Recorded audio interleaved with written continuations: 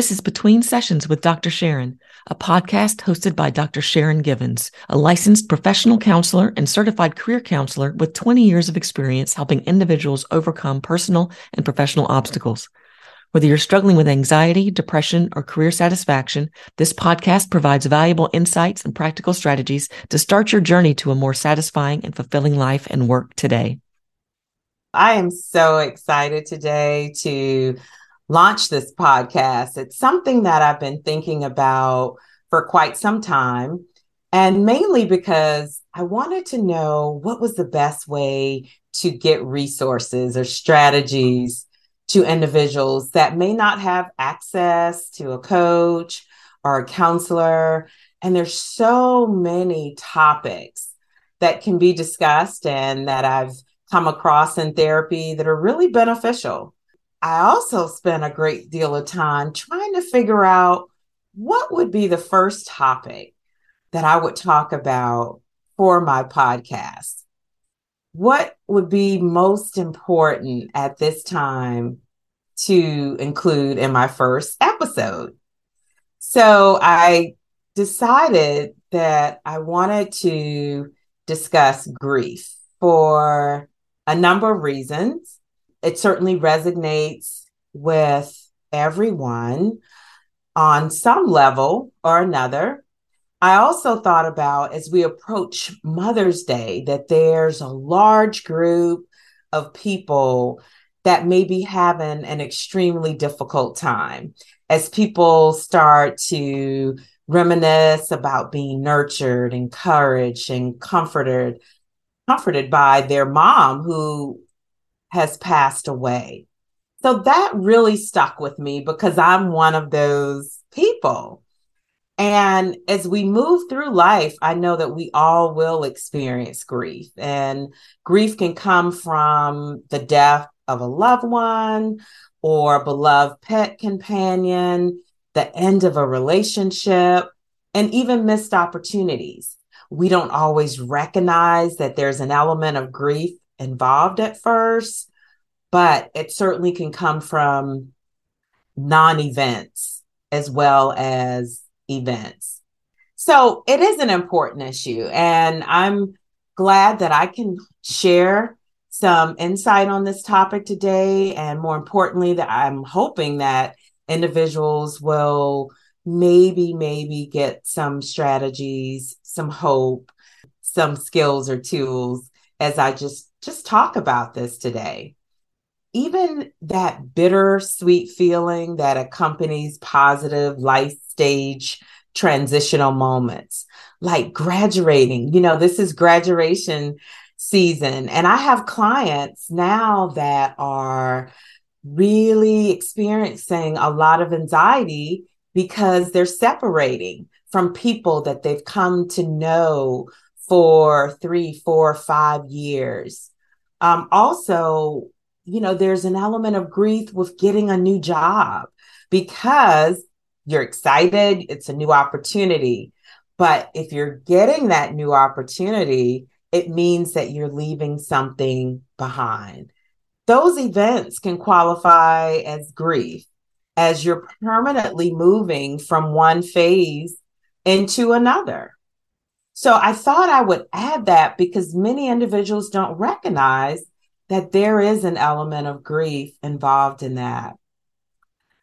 Grief is natural. It's a normal reaction to loss and change. Grief is not a mental health issue. It's not something that we necessarily diagnose. It's natural. It's a reaction. It's a response to something that we are missing, for example. So one of the things that I decided to do is look at a model of how to treat clients who are experiencing grief. Because I will say 80 to 90% of my clients are experiencing grief at some level, in some form, regarding some issue. So I think it was important for me to address that. So I have spent a lot of time researching, studying grief, always trying to get appropriate tools for individuals to cope. So I came up with what I call the 3S model. And the 3S model is systems, strategies, and support. Because in my experience, those are the three things that tend to help address grief the most. Having a system, some clear strategies, and certainly having as much support as possible. A lot of people ask, what do you mean by systems? And this is where we fully engage, first of all, in the stages. And most people are familiar with the stages of grief: the denial, anger, bargaining, depression, acceptance.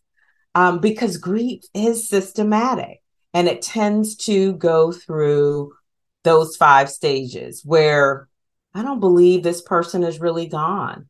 I don't believe this opportunity is really gone. And then when you recognize that, here comes what? The anger. I'm so angry that this person is gone or this opportunity is no longer available. Then we can move to bargaining. I promise I'll change if they come back. How can I bargain? How can I make this better? And then we would move to depression. I feel hopeless about my future without them. And finally, as we progress, hopefully we will get to acceptance. I can go on. I'm hopeful. I can live a life without them. Now, that is quite of a process. It's quite a system to navigate, but it's certainly possible. And another system I encourage clients to take part in is creating rituals, starting to create more systematic practices to honor that person or to think about living life again without that person or opportunity. Another way I would look at this, and I would classify maybe as a system, is developing new routines. Because if someone has been in your life or you have been accustomed to doing something a certain way and you no longer do that, you have to develop a new routine or what I would classify as a new system. So those are some things that I discuss with clients as it relates to systems. And then, of course, we have to think about what strategies. Because one of the reasons people come to therapy is that they want what? Tools and strategies that they can practice beyond our time, beyond the space that we have or share together. There's so many different strategies that can help people navigate the loss and the change. There's never an exact right or wrong way to grieve. So I'm always very clear, and I'm always intentional about articulating that.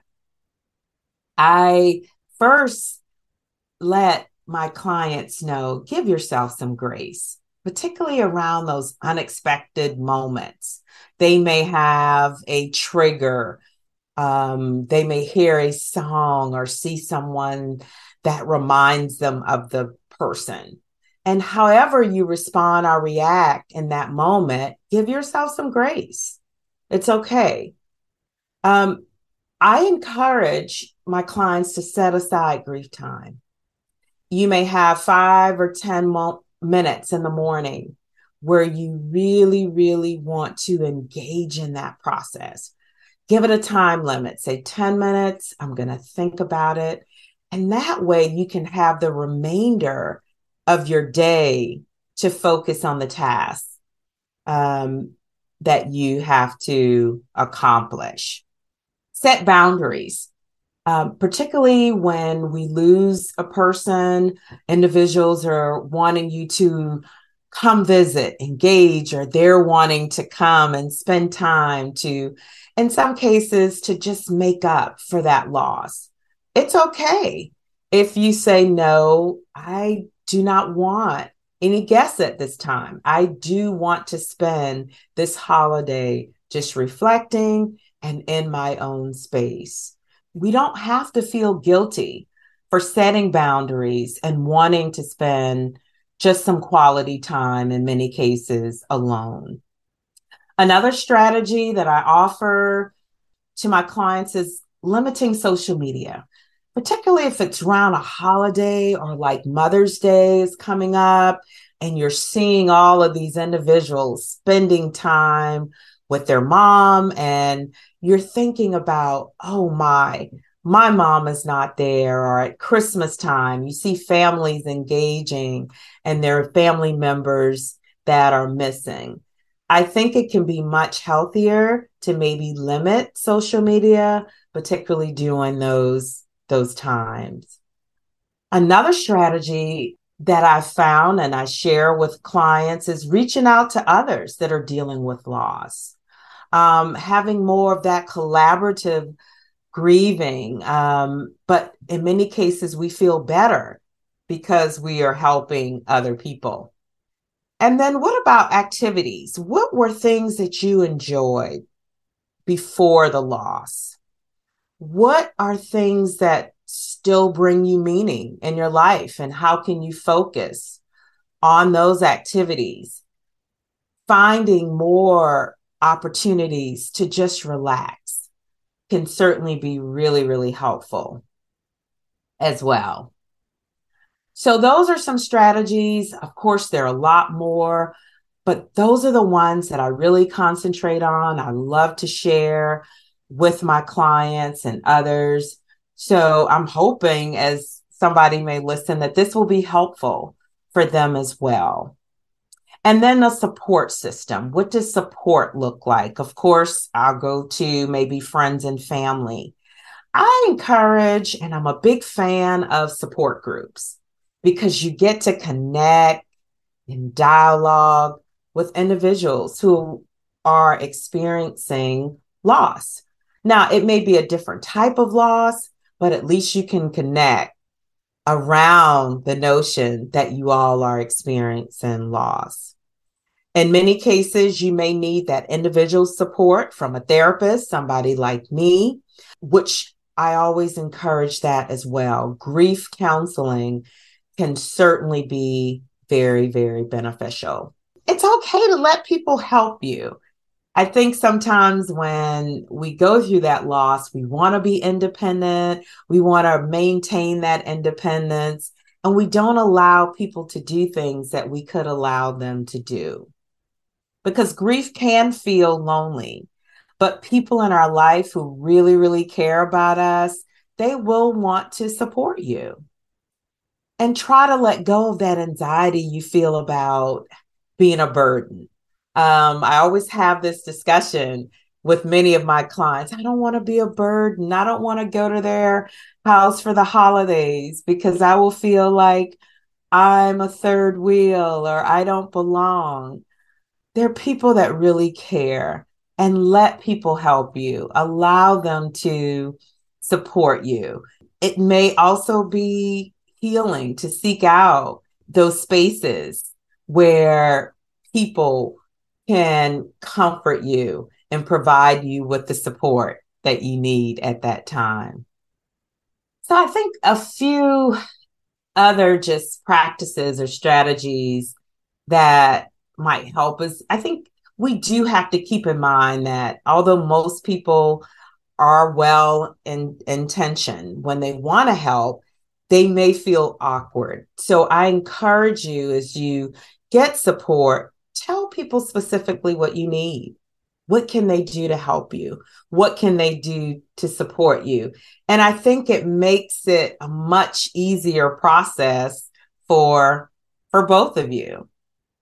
I would say some final thoughts or some additional information that I think is very important to share around this topic is don't bottle it up. Many of my clients have come to me because they've carried the grief and those feelings for years and years. And it's so much harder to dismantle at that point because they've carried it for years and years. I know it isn't fun. We don't get a joy out of processing it and working through it. But these are emotions that we have to feel in order for us to get through it. Trying to suppress your emotions in the short term will only make them more powerful when they do eventually find an outlet. So the sooner, the better is what I always suggest when dealing with grief. Think about taking care of yourself. It's normal for many of our daily routines, but you want to make sure that you're intentional with getting enough sleep, eating well, exercising, socializing, making sure that you're not operating in isolation, taking care of your chores, your daily tasks that can sometimes get disrupted because you are grieving at that time. You don't want to be hard on yourself, but at the same time, you want to take care of your physical health, of course, the best way that you can. At the very least, continue whatever positive activities and practices that you had in place prior to the loss. We all know that grief hurts because it's connected to love. And that's really the key element there. That's why it hurts so much. It wouldn't hurt if it wasn't connected to something or someone that we loved so much. So inevitably, the grieving process takes what? Time. A lot of people will ask, how long will I feel this way? I wish I had an answer, but there is no answer for that question. Healing can happen gradually. It can't be forced. You can't hurry it along. So I don't have an answer when people say, well, what's the normal time span for this? There's not one. There's no normal timetable for grieving. So I encourage you to release yourself from those expectations of 6 months, 8 months, 9 months. I should be over this. In many cases, 5 years. I should be over this. Release yourself from any expectations around that. Everyone grieves differently. So there's no right or wrong way to do it. I've also seen where people begin to what? Compare themselves. Oh, he seems to be much better now. And he lost someone a year ago. Why am I still experiencing these feelings? So comparison gets us nowhere when it comes to the grieving process. The idea that grief should look a certain way or last a certain amount of time is both untrue and unhelpful. So I really want to reiterate that. The idea that grief should look a certain way or last a certain amount of time is both untrue and unhelpful. I hope that some of these strategies have helped someone as they may be dealing with grief. I want you to look at what systems you can put in place, what strategies that you can use, and what support that you have around you. So please visit me again at Between Sessions with Dr. Sharon for hopefully some more good tips that'll help you to cope in your everyday life.